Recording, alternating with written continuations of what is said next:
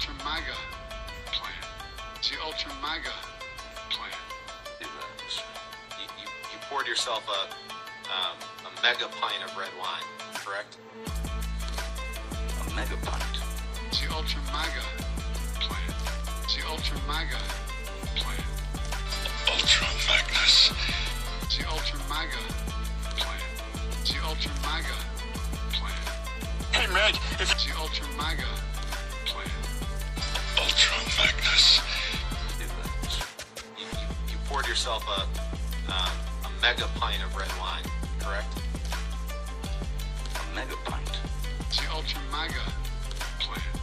Hey, Meg, if It's the Ultra MAGA plan.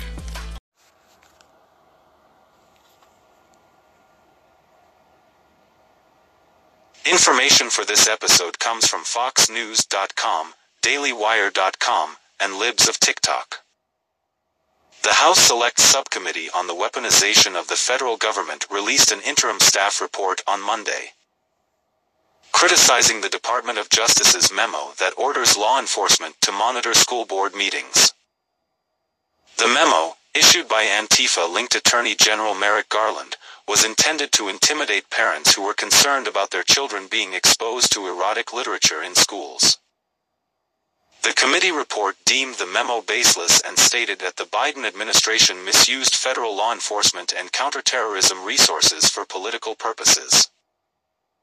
The memo was a response to concerned parents who attended school board meetings to express concerns about gender-confusing erotica being shown to elementary school children by teachers, who were found on TikTok bragging about discussing gender identity issues with children and discouraging them from telling their parents about the grooming. This behavior is unacceptable and should not be tolerated. It is infuriating to see that President Biden is pushing so hard to protect child groomers in schools. Maybe he's getting ready to set Hunter up with a new job as a kindergarten teacher. One concerned mother found herself the victim of investigation and harassment after she used the expression "lock and load" at a school board meeting. The expression is commonly used in the Midwest to mean, "let's hurry up and get to work." However, since the expression originated from firearm terminology, the school board used it as an excuse to file a complaint. In a related story, Linda Martin, a resident of Los Angeles, has filed a class action lawsuit against the FBI. Her life savings were seized, along with millions of dollars worth of other Americans' property, in a 2021 raid of a safe deposit box company.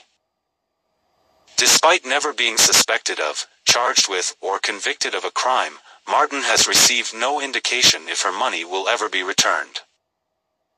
According to an Institute for Justice report, between 2000 and 2019, 78% of all forfeiture cases processed by the Department of Justice were administrative, meaning agencies decided to seize property with no judicial oversight. Similarly, 96% of the Treasury Department's forfeiture cases were administrative, according to the 2020 report.